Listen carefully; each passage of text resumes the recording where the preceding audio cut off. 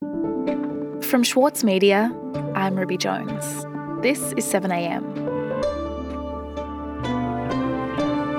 When Tasmanian Senator Jackie Lambie entered politics via a housing commission, the army and eventually Clive Palmer, her speeches on Sharia law and her op shop outfits marked her out for ridicule. Since then, Jackie Lambie has had a remarkable turnaround, wielding her influence in the Senate to advocate for veterans, those on low incomes, and to argue against corruption. In that time, she's become known as one of the most fierce and outspoken conviction politicians in the country. Writer and contributor to The Monthly, Chloe Hooper, spent months talking to Jackie Lambie, finding out how the public persona matches the private Jackie. Today, Chloe Hooper on The Real Jackie Lambie.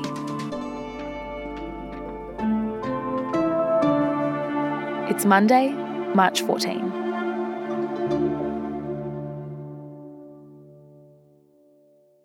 Chloe, can you tell me a bit about why it is that you wanted to spend all of this time thinking about it and writing about the Tasmanian MP, Jackie Lambie? I think she's a pretty fascinating character. She is truly independent. She often has the balance of power in the Senate, and you can't really quite pin her down. You have freedom to make a choice, but if you make a choice, those choices have consequences. She's also a fighter.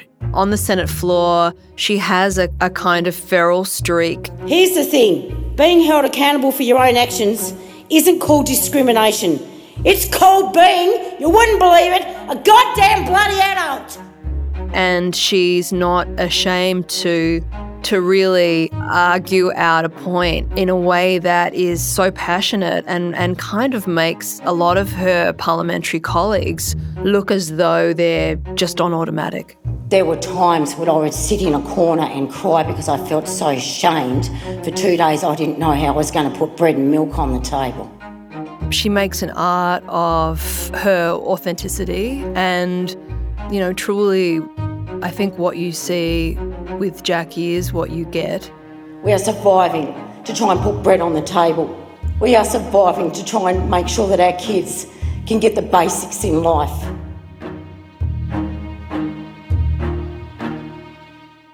It's not a kind of manufactured ordinariness that we see with Scott Morrison when, suddenly he's filleting a fish or wearing a hard hat or washing a woman's hair. I mean, all of these things feel like a marketing executive's photo opportunity, whereas Jackie is very raw and she turns what's abject or humiliating about her own life into kind of a set of medals that she wears with pride.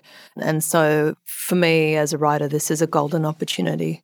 Right, okay. And so how does someone like Jackie Lambie, who does seem so different to other politicians, genuinely unpolished, get into politics in the first place? Well, I think she's very upfront about the fact that she got into politics because she despised the Department of Veteran Affairs and she'd been in a legal fight with them for 10 years, maybe 12 years before she actually was elected to the Senate. And that has driven her political career. When I was medically discharged, I thought, no worries, the Department of Veterans Affairs will help me get back on my feet and they'll look after me. Well, that did not happen to me. So for me to be able to survive as a single mum with 2 kids, I had no other choice but to go to Centrelink. Jackie's been very upfront about what she describes as her lost years, which is a decade after she was given a medical discharge from the Australian Defence Force. During that time, our times were tough. She suffered from debilitating back pain, and the Department of Veterans Affairs, which was supposed to give her vocational support, decided to throw various psychiatrists and insurance, apparatchiks her way, and they actually called her a malingerer and suggested she had this was a sort of just a ruse. She then started to unravel as she had a serious alcohol addiction and was, on a range of painkillers, and that she developed quite severe, very severe depression. And, she was watching daytime television for most of the day. Honey, get out if you're going to continue to laugh and make fun of me. I'm tired. Keeping Up with the Kardashians was probably just in its sort of first years. Kim Kardashian is her favourite. Crying face that she makes. You're sitting there laughing. It's not funny. She would watch Days of Her Lives. Through the hourglass, so are the days of our lives. And imagine that she was going to be found by a sort of rich prince who would sweep her off her feet. And, the various other fantasies were sort of fueled by what she was watching on television. The Leader of the Opposition. Thank you, Mr. Speaker. My question is... But she also, in her channel surfing, switched over and started watching Parliamentary Question Time. Speaker relevance. The Prime Minister wasn't asked about any alternatives. And the idea then of becoming a politician and actually sort of taking up the fight against the DVA, lodged in her mind, and slowly she then sort of rebuilt herself by entering a psychiatric clinic, and not long after that, she was elected to the Senate. So she goes from watching daytime TV and also Question Time in a lot of pain, it sounds like, both physically and mentally in a lot of pain, to entering Parliament 18 months later. What's it like for her when she gets in? Jackie, when she first reached the Senate, was tilting very hard towards the right. When it comes to Sharia law, to me it obviously involves terrorism. She was a Palmer United Party senator, and she also had an advisor, felt passionately about legislating the banning of Sharia law. But by saying that if you reject Sharia law, full stop, you're asking them to reject their religion. Well, it's either one or the other. You're either an allegiance to Australian law and show your allegiance to our Constitution, but you can't have 50-50. And so often this was a talking point that Lambie really leaned into, even though she now acknowledges she didn't understand half of the things that she was saying. She was kind of a wrecking ball careening around, not really owning her own political priorities. But, she's very open about the fact that she had been, as she puts it, brain dead for so long. She hadn't worked for 12 years. Just getting her back used to sort of long hours, let alone her head, was a real undertaking. She had no money because she hadn't yet been paid for being a senator, and the clothes she was wearing were these sort of $10 outfits, and she was, absolutely pilloried for her appearance. And I think she was kind of regarded as a bit of a joke. Mm. And it sounds like those first years in Parliament weren't easy. They were also short-lived. Well, that's right. In 2017 came what Jackie describes as her bitch slap, where she realised that her father, who'd immigrated from Scotland as an 18-month-old, had not renounced his citizenship, making her a dual citizen, and was forced to resign. We'll be back after this.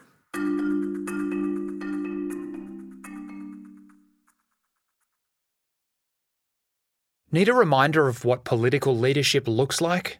Australia's master of political satire, Jonathan Biggins, is back embodying the iconic Paul Keating, visionary, reformer and rabble-rouser.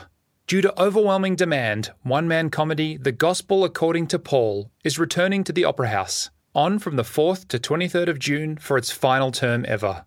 Secure your tickets now at sydneyoperahouse.com for an unforgettable evening. For longtime editor Winnie Dunn, there were a few rules she followed when writing her debut novel. I really don't subscribe to writing for the sake of, trauma dumping or getting your trauma out. That's what a therapist is for, please. Please go see a therapist. We're very pro-therapy on Read This. If that's what you're using writing for.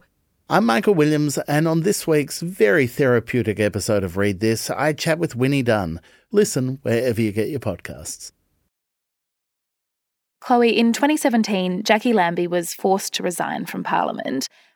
Let's talk about her comeback. How did it happen? Okay, so Jackie decided that she would hit the reality television circuit. She had no money and she needed an income so as to fund her campaign, but she also wanted to keep her name in lights, so to speak.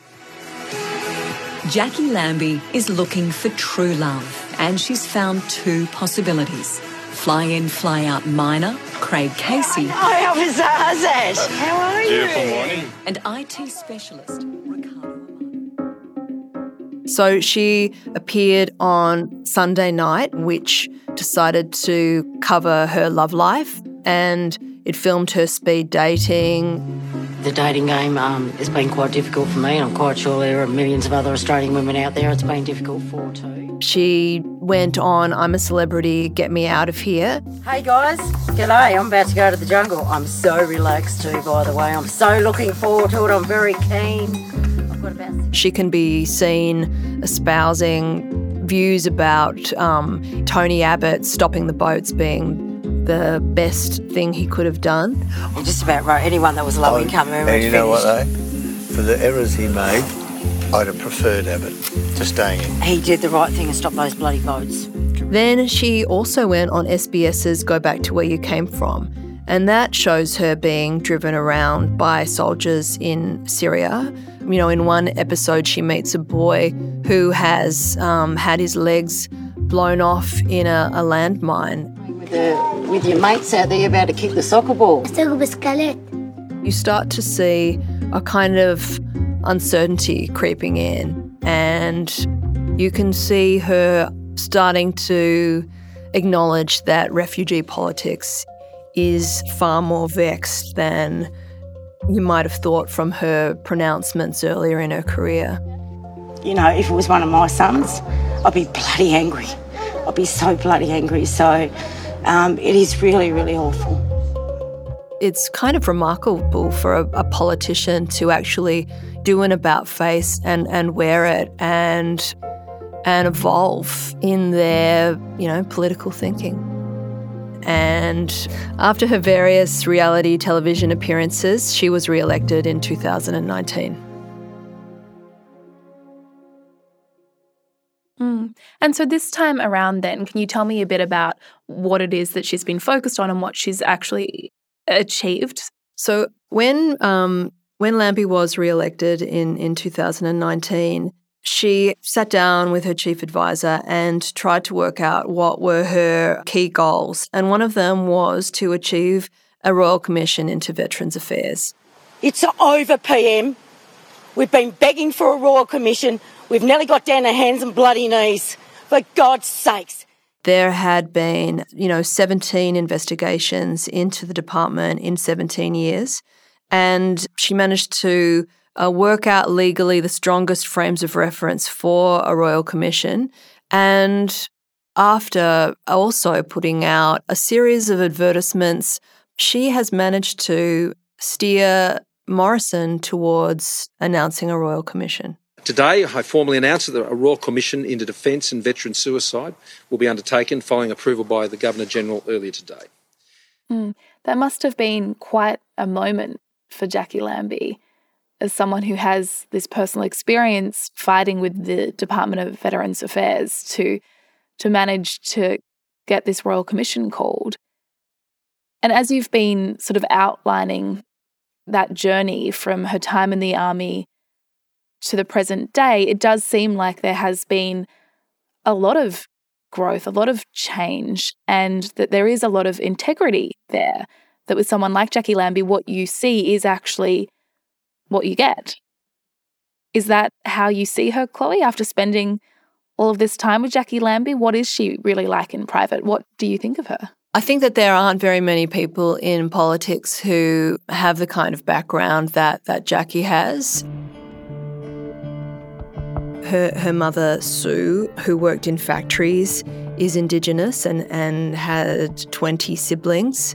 Her parents separated when she was a teenager, and she went with her mother to live in a housing estate in Devonport.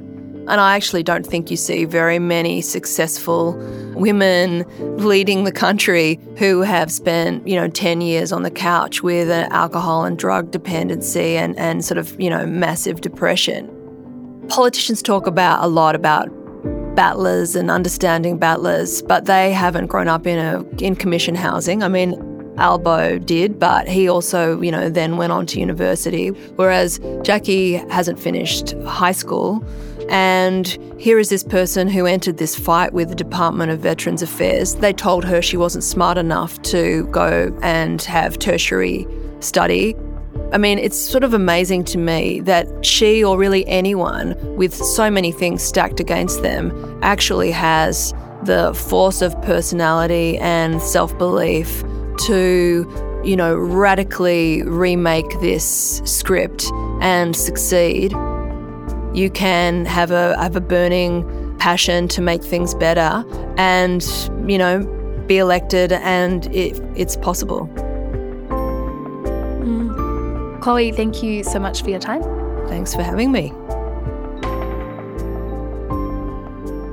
You can read Chloe Hooper's essay, The Jackie Lambie Reality Show, in the current edition of The Monthly.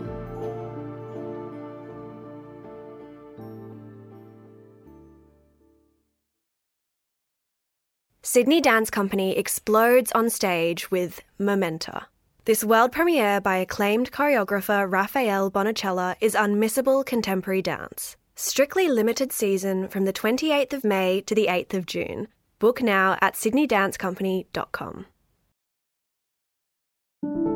Also in the news today, Ukrainian President Volodymyr Zelensky has warned that Russia could only take the Ukrainian capital of Kiev if it razes the city to the ground. Satellite images show Russian troops are within 25 kilometres of the capital. Zelensky said as many as 600 Russian soldiers had now surrendered. French President Emmanuel Macron and German Chancellor Olaf Scholz have continued to push Russian President Vladimir Putin for a ceasefire as a condition for structured negotiations. Reports from those conversations suggest that Putin is not ready to end the war. And COVID-19 cases continue to rise. In its Sunday update, New South Wales Health reported more than 13,000 cases and 7 deaths. Victoria reported more than 5,000 cases and 4 deaths. The deadline for mandatory third dose vaccination in key professions passed on Saturday. In Victoria, workers in aged care, disability, emergency services, meat processing, quarantine and food distribution must now have had a booster to work. I'm Ruby Jones. This is 7am. See you tomorrow.